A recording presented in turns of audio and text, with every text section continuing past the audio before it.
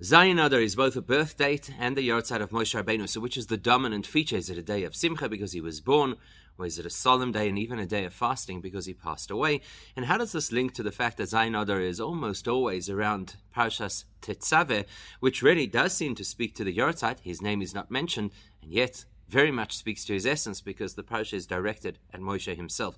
And in our exploration, we'll also look at the fact of the first Adar and the Simcha, the nature of the Simcha of the first Adar in a leap year, and also the angle of why it is that we compare Mishenichnas Adar Marbin B'Simcha specifically to the idea of Mishenichnas of Mematin B'Simcha. We know that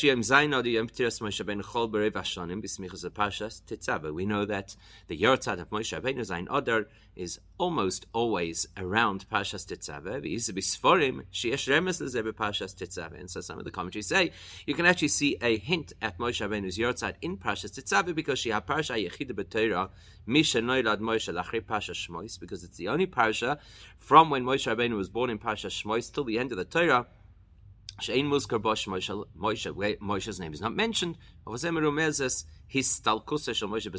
implies that Moshe is absent in a sense because Moshe has passed away when on Zayin Adar. There's the connection. This will also link to what it says in Magen Avraham, that if it's a leap year like this year, the fast day which some observe on Zayin Adar, we don't, but some do, would be in the first Adar.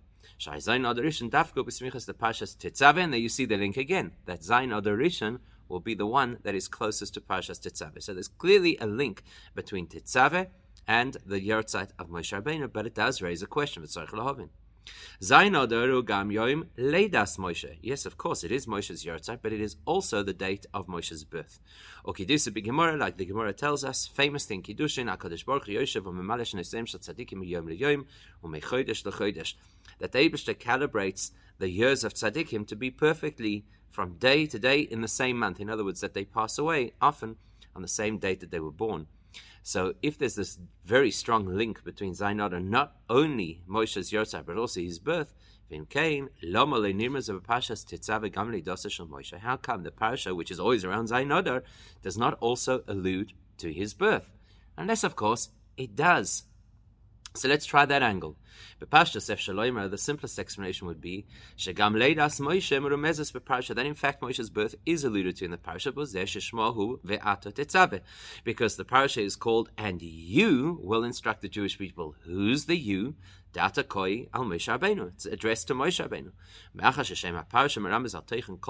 And as we well know, the name of a parasha alludes to what the primary theme and what the whole message of the parasha is all about. So that tells you that the whole parasha is somehow focused on Moshe Rabbeinu, and that would speak to his birth. But you'll say, we don't call it Ve'ata Tetzaveh. The way we refer to it, and the way it's printed in the Chumash is Shaparsha Nikras Tetzaveh. The parasha is not called Ve'ata Tetzaveh, even though some places it's referred to that way. But colloquially, we just call it Stam Tetzaveh.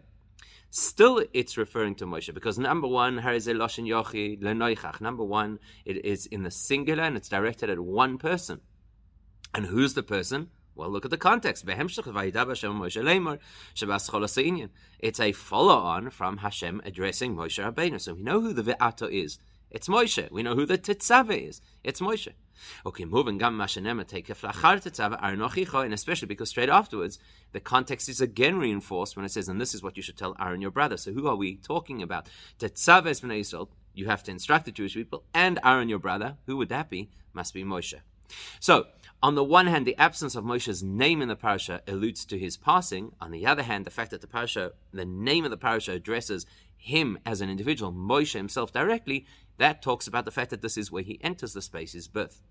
Maybe that's the answer. However, that in itself is difficult to understand because it's paradoxical. How do you have one concept that alludes to two opposite themes? On the one hand, you're telling me the theme of the parasha is that Moshe's name is not mentioned, which implies Moshe's absence, alluding to his passing. And in the same parasha, Kol Teva Shebeparsha Teva Shel Parshas Ve'ata Tetzava Nikus Al Shmo Moshe. In the same parsha where Moshe's name is not mentioned, alluding to his absence, that same parsha, every single word in the parsha falls under the banner of Tetzava, which is speaking directly to Moshe. So it's very paradoxical. On the one hand, Moshe is completely absent. On the other hand, Moshe is integral to every single part of this parsha. So there's a strange paradox not only in the parsha, but actually the paradox applies to Zayin Adar itself, which is going to raise a practical question. Let's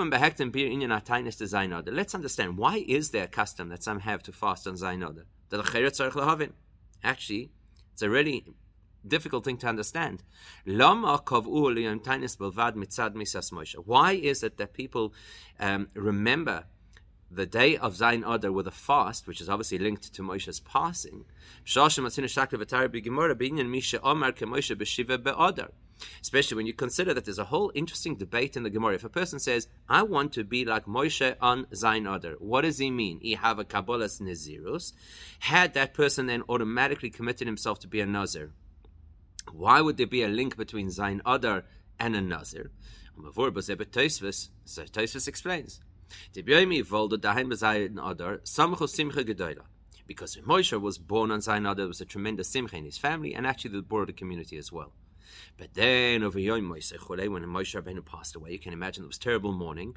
And so Rabbim Nodru B'Neder, many people took Nedarim, almost as a response to say we have to fix our lives. V'Rabu Nazirim B'Yisrael, and many people became Nazir. Machmas Tzar, because they were in pain over the fact that Moshe passed away. So now you've got a person who says, well, who Amar B'Stam? Hey, person says, I want to be like Moshe on Zayin Adar. So what's he saying? So it would seem to imply that he's saying, I want to be in a state like the Jews were at the time Moshe Rabbeinu passed away on Zayin Adar. And so therefore, Nazir is Kibbul Alei. And therefore that would imply that he accepted to become a Nazir because that was common at the time Moshe passed away. The question is, or did he perhaps mean, I want to celebrate like when Moshe was born, and therefore, and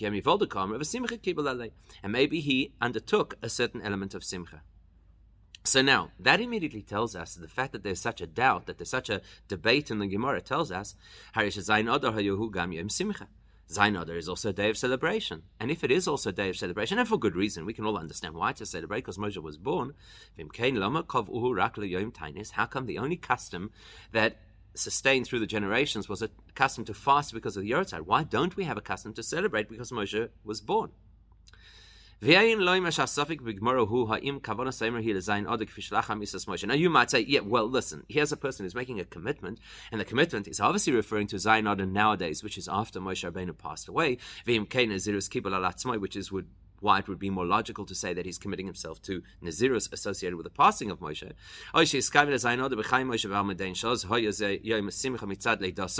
Or maybe the dilemma is he's thinking, how was Zayin Adar viewed while Moshe was still alive? But nowadays, perhaps as a Nazir, you could, as a guy making a statement about perhaps becoming a Nazir, you could debate, did he mean Zayin Adar now or Zayin Adar then? But maybe the reality is, Zayin Adar for us is after Moshe Rabbeinu passed away. So surely it lends itself to some element of mourning, or in this case, fasting. So don't say that it's that simple, because the rule of thumb about taking a neder is we always listen to what the person said, and we then compare it to how people typically talk. If you look at how people typically talk, the logic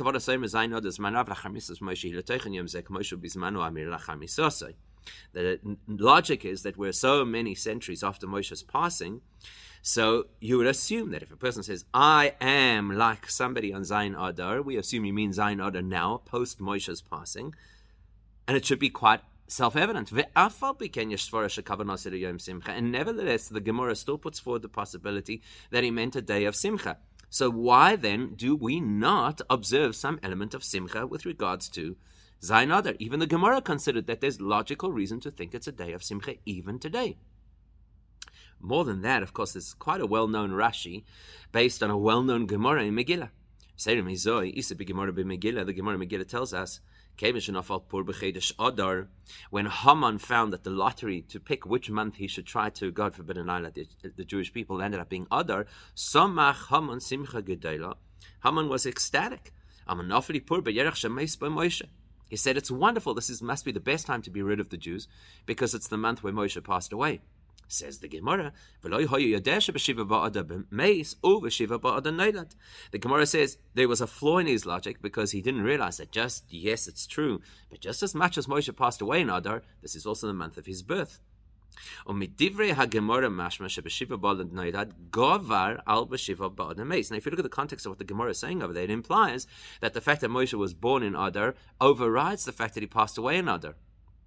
To the extent that that empowered this month to turn Haman's evil plans on its head, and Nesa Purim Simcha turned into a day in this month, which would be the great miracle of Purim, and the great Simcha associated with that miracle. In other words, that implies that the fact that Moshe was born, even if it happened centuries ago, and even if he subsequently passed away, just his birth alone empowers history, and that time in history with simcha and with miracles and with goodness. Especially when you look at what Rashi comments on that exact Gemara when he says, listen to the language, the day of Moshe's birth is potent enough to neutralize or cleanse the fact that he passed away, which implies, that would imply that Zayin Adar should be a day purely of simcha, because the simcha of his birth outweighs the fact that he passed away. So why is there a custom to fast on Zayin Adar and not just to celebrate? So to understand that, we'll first ask ourselves the question, which month of Adar is the month that you're supposed to have simcha? So we'll start by exploring the Gemara that says, as we well know, Gemara Tainus tells us, just as when the month of enters, you diminish your simcha, so in the month of Adar, you have to increase simcha. Which raises a question in practice. If it is a leap year like this year, so is the simcha that you're supposed to have, the increasing simcha of Adar, does that kick in the first Adar, or do you have to wait till the second Adar? Now, what we're going to use to try and explain this to us is a comment that Rashi makes. Initially, this comment is going to confuse us a little further. Once we clarify what Rashi is saying, it helps us to understand the nature of the simcha associated with this time of the year, which will answer our question. So, what does the Gemara say? When Adar enters, that's when joy increases. Says Rashi, Purim or Pesach. There were days of miracles for the Jewish people, Purim and Pesach, and of course that would seem to imply that would seem to imply that we're talking only about Simcha in Adar Sheni, because that's when Purim is, and of course that's close to Pesach. So yes,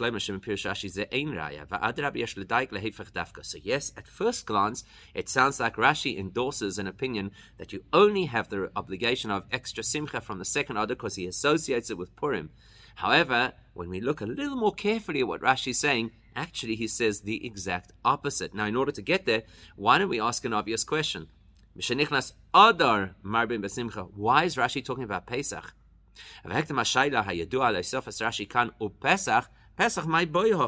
So the obvious question is, why is Pesach part of this conversation?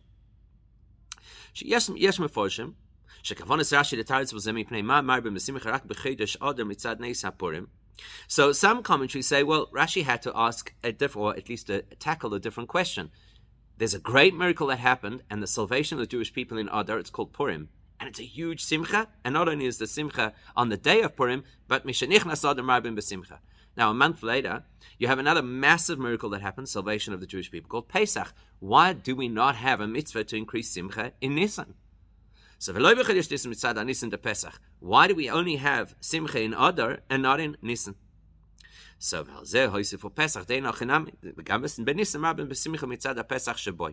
some of the commentaries say, well, that's exactly what Rashi is trying to tell us. Just as there is increasing simcha in Adar because of Purim, there should also be increasing simcha in Nisan because of Pesach. Now, do we do that? Besides the question of whether we do that in practice, it actually doesn't really fit into Rashi's words. Rashi ostensibly is explaining those two words, Misha Nichnas Adar. If Rashi's intention is to tell us other information that we did not glean from those words, Misha Nichnas Adar, or Befrata Neger Lemaisa, especially if that extra insight that Rashi should be offering us will be relevant to how we behave. In other words, that we should also increase simcha in Nisan. He should have said so. Rashi would never rely on the fact that he just says the word Pesach, and we'll work out that his intention is that your behavior should be that you increase simcha in Nisan. That's too far-fetched, certainly for Rashi. V'oid, plus, if the logic is that when you have a great miracle and salvation of the Jewish people, you're supposed to increase simcha, well, it's not only Purim and Pesach then. Why don't we have a mitzvah then to increase simcha in Kislev because of the great miracles and salvation of Chanukah? In fact, there's a compelling argument why there should be extra simcha, specifically around Chanukah, because Chanukah is a purely rabbinic mitzvah, and anything that the Rabbanon instituted always needs some extra impetus so that people will take it seriously. So therefore, there's actually a logical reason to say there should be additional simcha around Chanukah, even more than there should be around Pesach, because Pesach is mandated by the Torah, doesn't need extra fluff around it in order to build up how important the mitzvah is, or the Yom Tov is. In fact, there should have even been more simcha around Chanukah than there should be at the time of Purim. Because the truth is that the celebration of Purim, which is built around the Megillah, is not a simple mitzvah dirabanan, but it's what's considered divrei Kabbalah, a mitzvah which is recorded within Tanakh itself, even though it wasn't given at Sinai, which would make it D'oraisa, but it's recorded in Tanakh, and it's given through the force of Nevuah, so it's considered more powerful and more binding than a rabbinic mitzvah. So no, we can't conclude that Rashi is trying to tell us that Nisan is a month that you're supposed to increase in Simcha because of the miracles, because there are a variety of reasons why that doesn't actually make sense. So that's some of the commentaries. There are other commentaries who tell us that actually what Rashi wants to tell us is the flow, the chronological flow of the Yomim Tovim.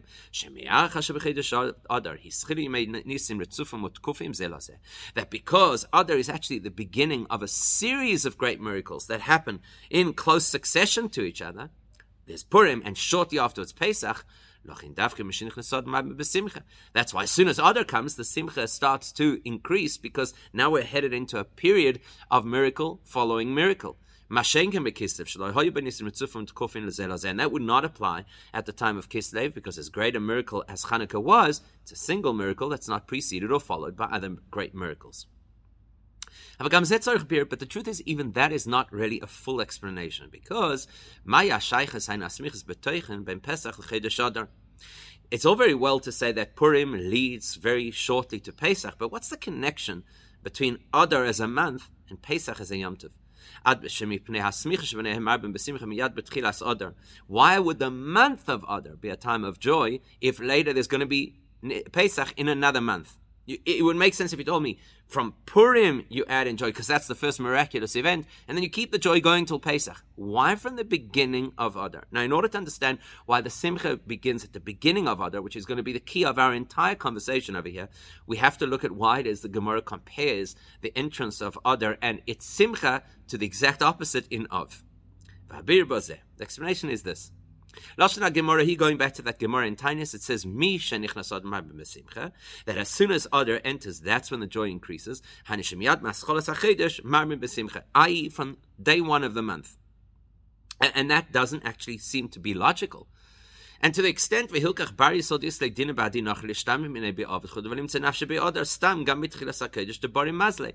why the Gemara says that if a Jew has to face off against a non-Jewish person in a court of law, avoid the month of Av, go for the month of Adar, implying even from the beginning of Adar, because it's a time of a healthy, strong mazel.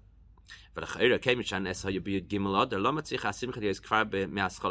logical question is, the miracles of Purim only occurred almost halfway into the month on the 13th of Adar. Why the Simcha already from the beginning of the month? Now, you could say that's because the conquest of our enemies only happened on the 13th, but the neutralizing of the decree against us already happened earlier, so maybe the Simcha should happen earlier. That's also not logical. The cancelling of Achashverosh's decree happened long before Adar. Megillah tells us on the 23rd of Sivan, that's when the king wrote his decree to cancel the previous decree and signed and sealed it, giving permission for the Jews to defend themselves and even preemptively so. Still, either way you look at it, it's not logical. The signing and sealing of the decree to protect the Jews happened already the previous Sivan. When did it actually happen that the Jews became safe by physically ridding themselves of the enemy? Hadn't yet happened in Sivan, and it's therefore considered a step missing in the actioning of this decree. And not just a step, but a serious, major step. They had to actually gather people together and fight an actual war. And as the Megillah reports, they all got together in their cities to attack those who wished ill for them.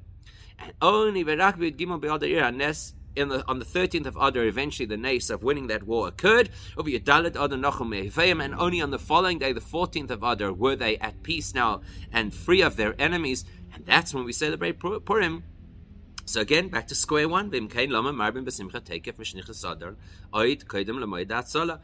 do we start to celebrate the great Simcha of Adar before the date when the cause for that Simcha was actually cemented into place because we got rid of our enemies? And the truth is, it's not only a question on our conduct, it's actually a question on the words of the Megillah. Look at the end of the Megillah. What does it say? It's equally disturbing. The Megillah calls it the month that was converted, that was switched around from despair to joy. Indicating that the entire month was transformed into Simcha.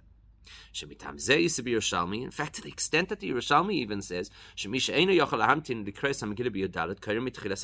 if for whatever reason a person cannot get to read the Megillah on the 14th of Adar, they're allowed to read the Megillah right from the beginning of the month, because the entire month is suitable to read Megillah. And the Haramah says this is the practical application of how we fulfill the mitzvah of Megillah, that you could technically read the Megillah from the beginning of the month. Now,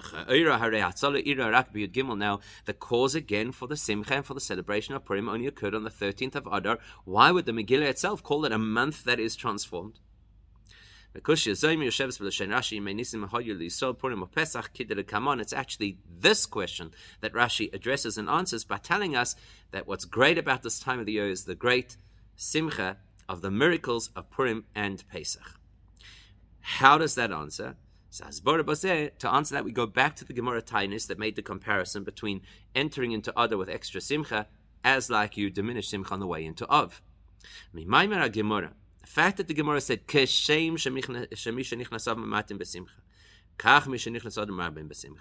the fact that the Gemara said that just as when Av enters you reduce your simcha, likewise when Adar enters you increase your simcha. More than that teaches us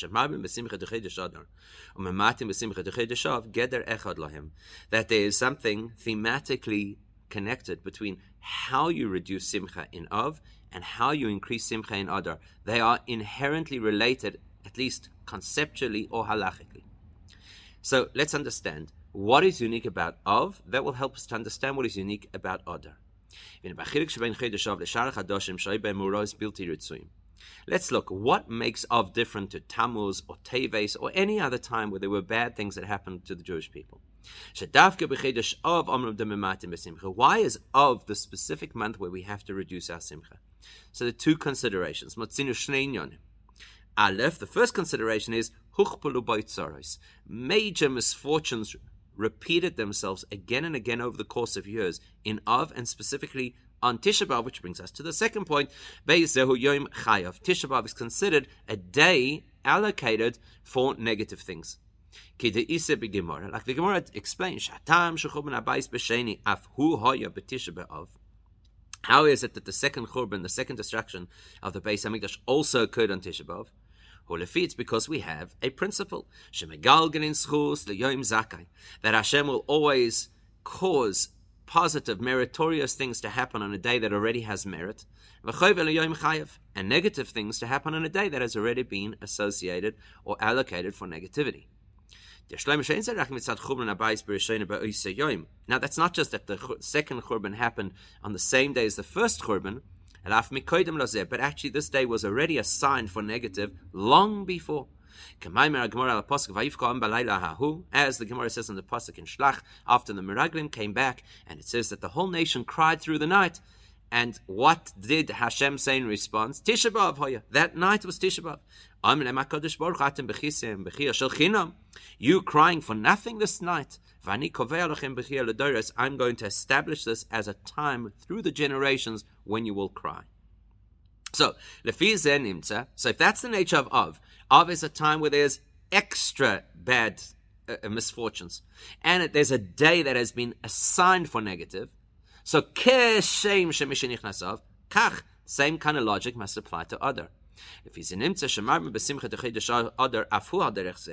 the nature of the increasing simcha that occurs in Adar must be similar to Av, on the opposite extreme. It must be a time of the year where there are more miracles than usual. And there must be a special date within this month that is considered a very special date that attracts positive energy, like Tisha B'Av attracts negative energy. What date? Which miracles? Where do we see this in Adar? That we'll find in the Gemara's comment in Megillah. What did the Gemara say in Gemara Megillah? As soon as the lottery pulled out Adar as the month to target the Jews, Haman was ecstatic. Moshe said, I have pulled out the month where Moshe passed away. In other words, he identified what is the unique date on this month's calendar, Moshe's Yortzeit. He didn't realize that it was equally the birth date of Moshe. The Gemara there clarifies for us that actually the catalyst that caused Purim is actually Zayin Adar. Zayin Adar being the birth of Moshe, that is the Yom Zakai. That is the day that magnetizes, that attracts positive energy and miracles into this month, which is why Haman's plans were foiled. In other words, the very fact that Haman selected this month for his attack on the Jews, that itself is what neutralized his plans, which is why in this month, the month marked by Moshe's birth, that's when Purim is going to happen. So now we understand that Zayin Adar is not just a nice, interesting date on the calendar, it is the tuning fork for the whole of Adar. It is what makes Adar as powerful as it is. What's so powerful about Zayin Adar? Well,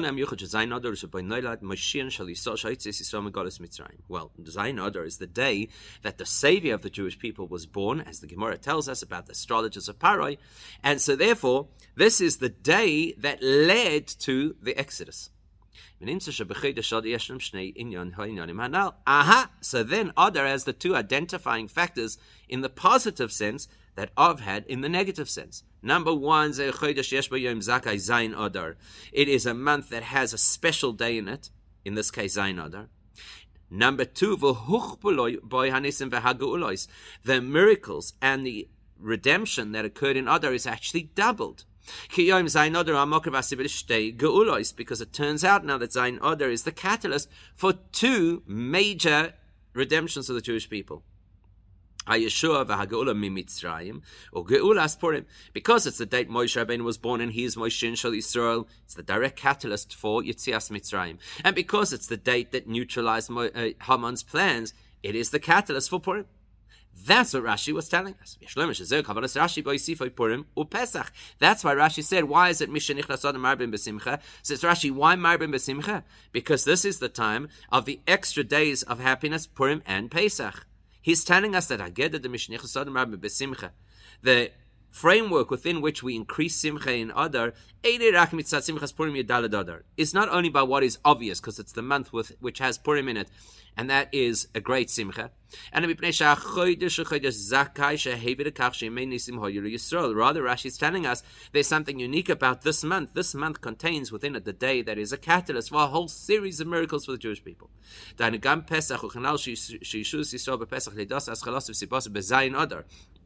Now that we've identified that the seed of the entire Yetzias Mitzrayim was Zayin Adar, so as soon as Adar comes in, you have to have tremendous simcha, because this is what's going to breed all these incredible moments in our history and all these causes for simcha and for miracles. That also explains the pasuk in the Megillah that says this is the month that was converted from negative to positive. And why you could technically read the Megillah anytime during the month, because the Purim miracles did not begin as we thought on the 13th of Adar.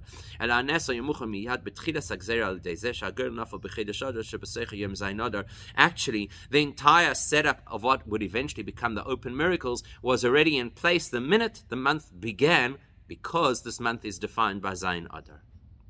So that then should raise the question for us, why then do we fast on Zayin Adar? It should be a huge simcha. Look at what Zayin Adar is the cause of. In Atamli Me'atayna Shenimnu B'Shulchan Aruch,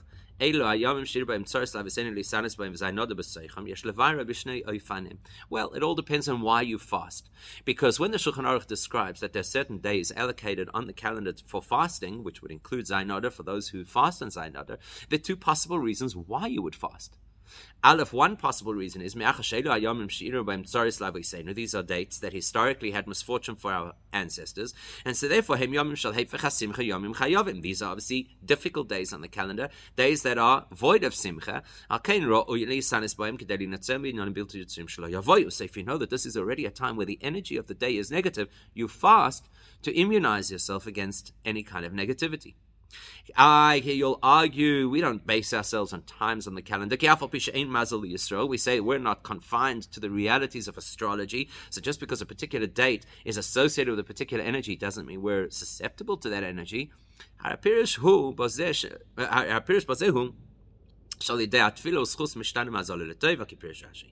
it actually means is that we have the power to change the mazal that is already in place. And that's exactly that's exactly why you should fast on these days, because the energy is already inclined to something negative, and by us fasting we can mitigate and even neutralize that threat altogether. So one reason to fast would be it's a difficult day, it has a negative energy, and we have to work to change that. The other reason to fast is because these are days that commemorate things that are far from celebratory, especially when you consider a day like Zayin Adar, which commemorates the passing of Moshe Rabbeinu, then as Shlomo HaMelech says, when somebody passes away, especially a person who is central to our entire community, we have to take it to heart and think, how am I going to be different because of this? Then you would fast not because you're afraid or because you need to change the energy, but because it would be part of a tshuva response. We have lost Moshe Rabbeinu physically. We need to do tshuva. Therefore we fast. Now that's going to have a practical difference. Now the practical difference would be, what happens if you have a paradoxical day that has on the one hand a negative element associated with it, and on the other hand a positive joyous element associated with it. So the time orishan, if I'm looking at the day from the first explanation, which is if I'm worried and I should be fasting because there's negative energy and I want to neutralize that energy, then I wouldn't fast on a day that has both elements, because then I could say, but it is a good day as well. So that relaxes me. It's actually not a day of overbearing negative energy that I have to somehow shift. It's also got a positive energy. So the onus is not on me to fast to cleanse the energy. Whereas if I fast because of the other motivation, why would I fast on this day? To motivate more tshuva? Then, yesh lisanis. It's a good idea to fast on such a day. And then it's a perfect time to engage in teshuvah. Just because a day is a day of simcha does not mean that teshuvah is inappropriate. Doesn't mean it's not a day I should take a message to heart. The fact that a day is a celebratory day is not a roadblock to doing teshuvah. To the contrary. Look at the happiest occasion on the Jewish calendar, the celebrations of Sukkot, Simchas Beis HaShoeva. To the extent that the Chachamim told us if you had never witnessed Simchas Beis HaShoeva, you had never witnessed Simcha, and nevertheless, what did they do there? Look in the Gemara Sukkot, it tells us that part of the celebration is they said, any person who has done an Aveira, this is the time to do Tshuva, and you'll be forgiven. In other words, Simcha actually propels to Tshuva. It's good for teshuvah. So, if I would have fasted because this day has a negative energy, well, if the day also has simcha, I don't have to worry about the fast. But if I'm fasting because I want to motivate teshuvah, then the fact that it's a day of simcha would not take away the opportunity to fast in order to process teshuvah, because actually it's a good time for teshuvah. And with that information, we can now understand the nature of Zayin Adar. Because we know that Zayin Adar definitely has an element of simcha, a very strong element of simcha. It's the beginning of the process of the miracles of both Pesach and Purim. This is the direct cause of the miracle of Purim. This is such a special day that it informs the entire nature of the whole month to be a month of not just joy, but increasing joy. Move on. Then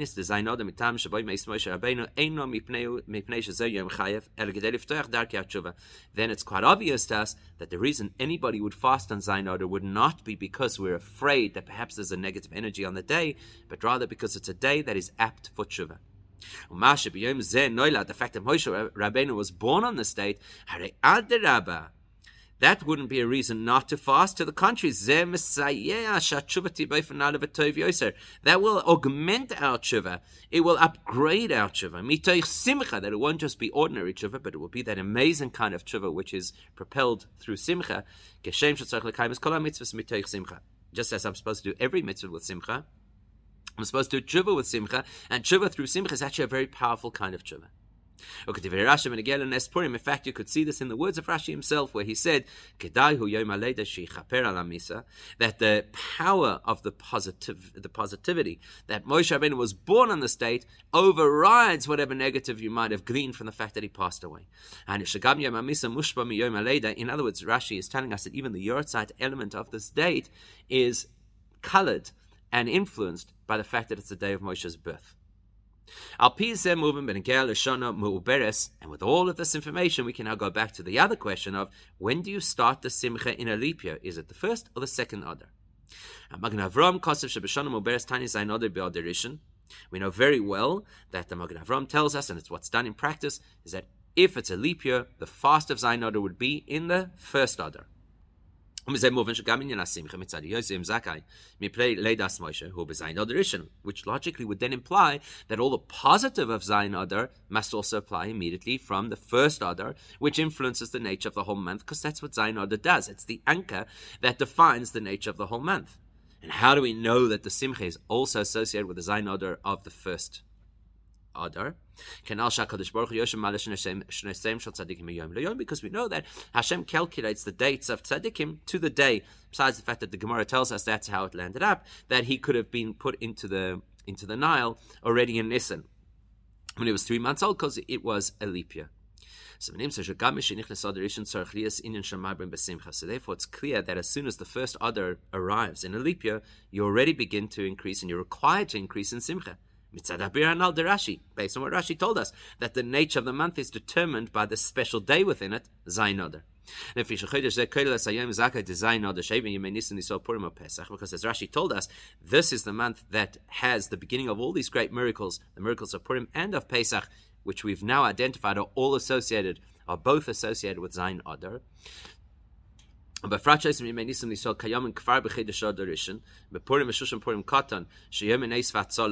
truth is that even in practice, we know that in Adar Rishon there is already the miniature version of the celebration of Purim, Purim Katan and Shushim Purim Katan, which are also considered days of miracle and of rescue. And of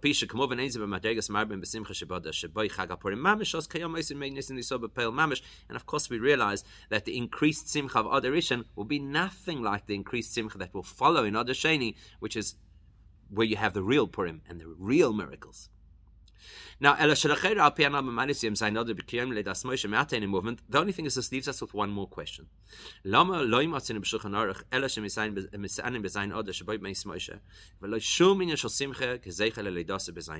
to a question we actually touched on right at the beginning. How come then is it absolutely clear in Shulchan Aruch that there is a concept of fasting which is associated with Moshe passing, and there's nothing at all mentioned to commemorate the element of Simcha because Moshe was born, which is such a compelling part of this entire period of the year? Now the explanation is a little bit of a subtle explanation. The truth is that that's exactly the reason. We identify that the nature of Zayin Adar is that it's an extremely powerful, spiritual, elevated day, and because of that,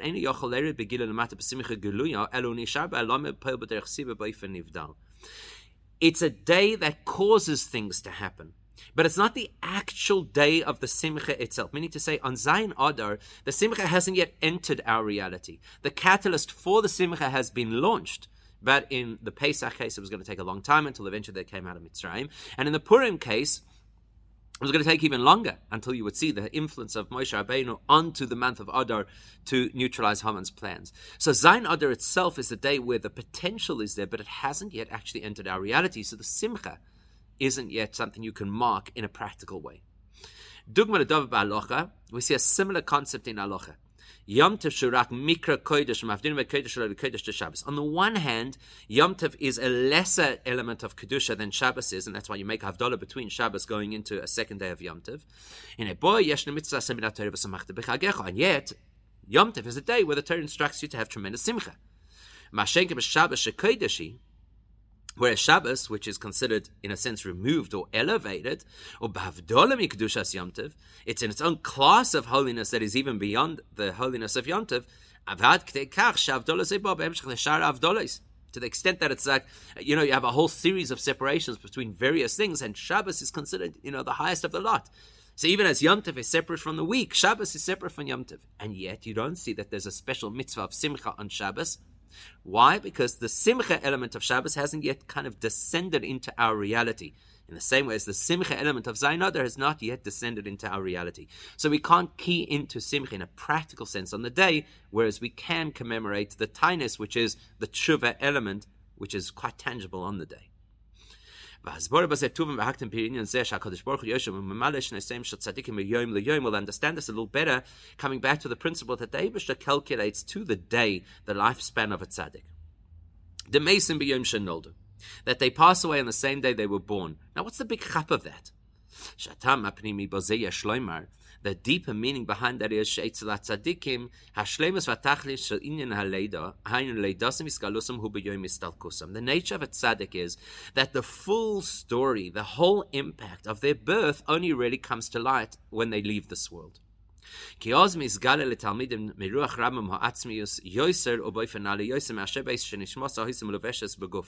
Alter Rebbe explains extensively in Tanya, it's at the time that the tzaddik moves to the next world, that's when the students of the tzaddik are able to absorb and receive and experience from their Rebbe's soul a deeper level than they could when he was alive.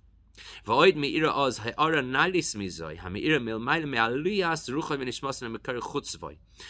only do they have access to a deeper dimension of the tzaddik's experience while he was alive, but as the neshama of the tzaddik is elevated even higher to the source, so to speak, of his own neshama, that also flows down and influences and has an impact on the students. And that has a real influence and a real impact on all of his students who are dedicated to serving Hashem. And it affects them. It affects them to awaken, to do tshuva, and to better their commitment to Hashem. Now, it's a fascinating concept, right? Do they see it happening? Do they feel it happening? Do they see the link between the tzaddik having passed away and their newfound enthusiasm to do what Hashem wants? No. Ela she'ara zohi be'elav Esther gadol k'moi shemesh hamelech yichavim mitachas la'aretz. Kid isa b'tikunim. So the Alter Rebbe describes that it's like you see when you're looking at the night sky and you see stars or perhaps planets shining at night. It's actually the sun that's reflecting off them, but you don't see the sun, and yet you see the light. So in the same way, you don't see the direct flow of influence from the tzaddik to these students, and yet you see the enthusiasm and inspiration of these students. Like the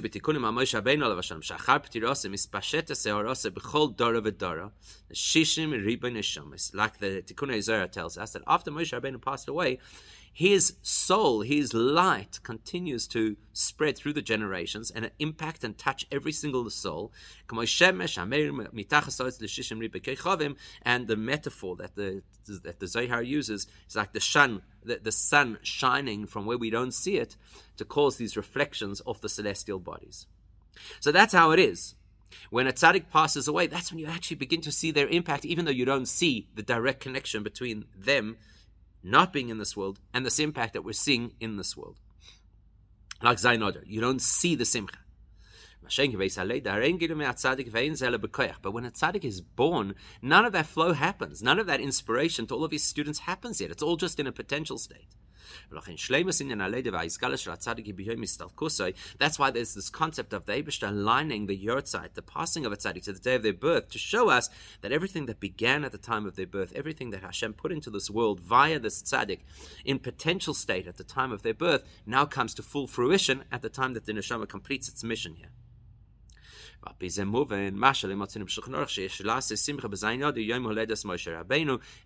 would explain why the Shulchan Aruch does not mandate any expression of simcha to celebrate Moshe's birth. Because the birth of Moshe Rabbeinu is actually not a story to celebrate yet. You only see the value of Moshe's birth at the time of Moshe's histalkus. And even what occurs at the time of Moshe's histalkus is at such an elevated level that it's beyond the bandwidth of you and I can pick up. All we're able to identify in the human experience is the passing of a tzaddik. So we have to relate to what our real experience is. Will there be influence? Will there be inspiration? Will we be changed people because of it? Yes. But how do we react to it in practice? We have to go through the appropriate responses to the passing of a tzaddik, which includes the tshuva-based fasting. And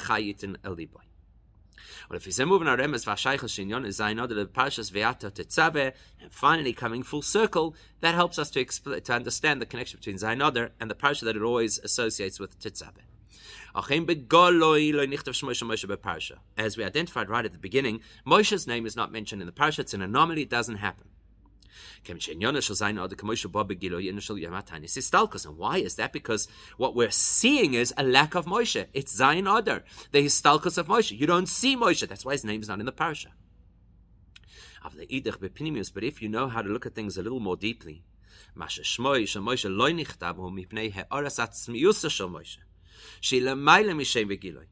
the real deep reason why Moshe's name isn't mentioned in the parasha is because her name is a somewhat superficial expression of the person, and in this parasha, Moshe's essence is revealed. That's alluded to in the name of the parasha, which is you. Who's the you? When a person says I, or when a person says you, you're referring to the individual as they are beyond titles, character, talents, descriptions. Specifically, also we know that the word tetzaveh means connection. So the parasha is alluding to the fact that the Talmidim, those commanded by Moshe, are being connected not just to Moshe, the instructor, or Moshe, the teacher, but to the essence of Moshe. And Moshe's essence will in turn link the Jewish people to Hashem's essence, which is, of course, who addresses Moshe. That is the far deeper appreciation and understanding of Zayin Oder. This is the day where everything about Moshe's birth and his leadership and his teachings and his revelation to the Jewish people comes to its absolute zenith beyond description, beyond names, beyond titles, linking directly into the essence of Moshe himself.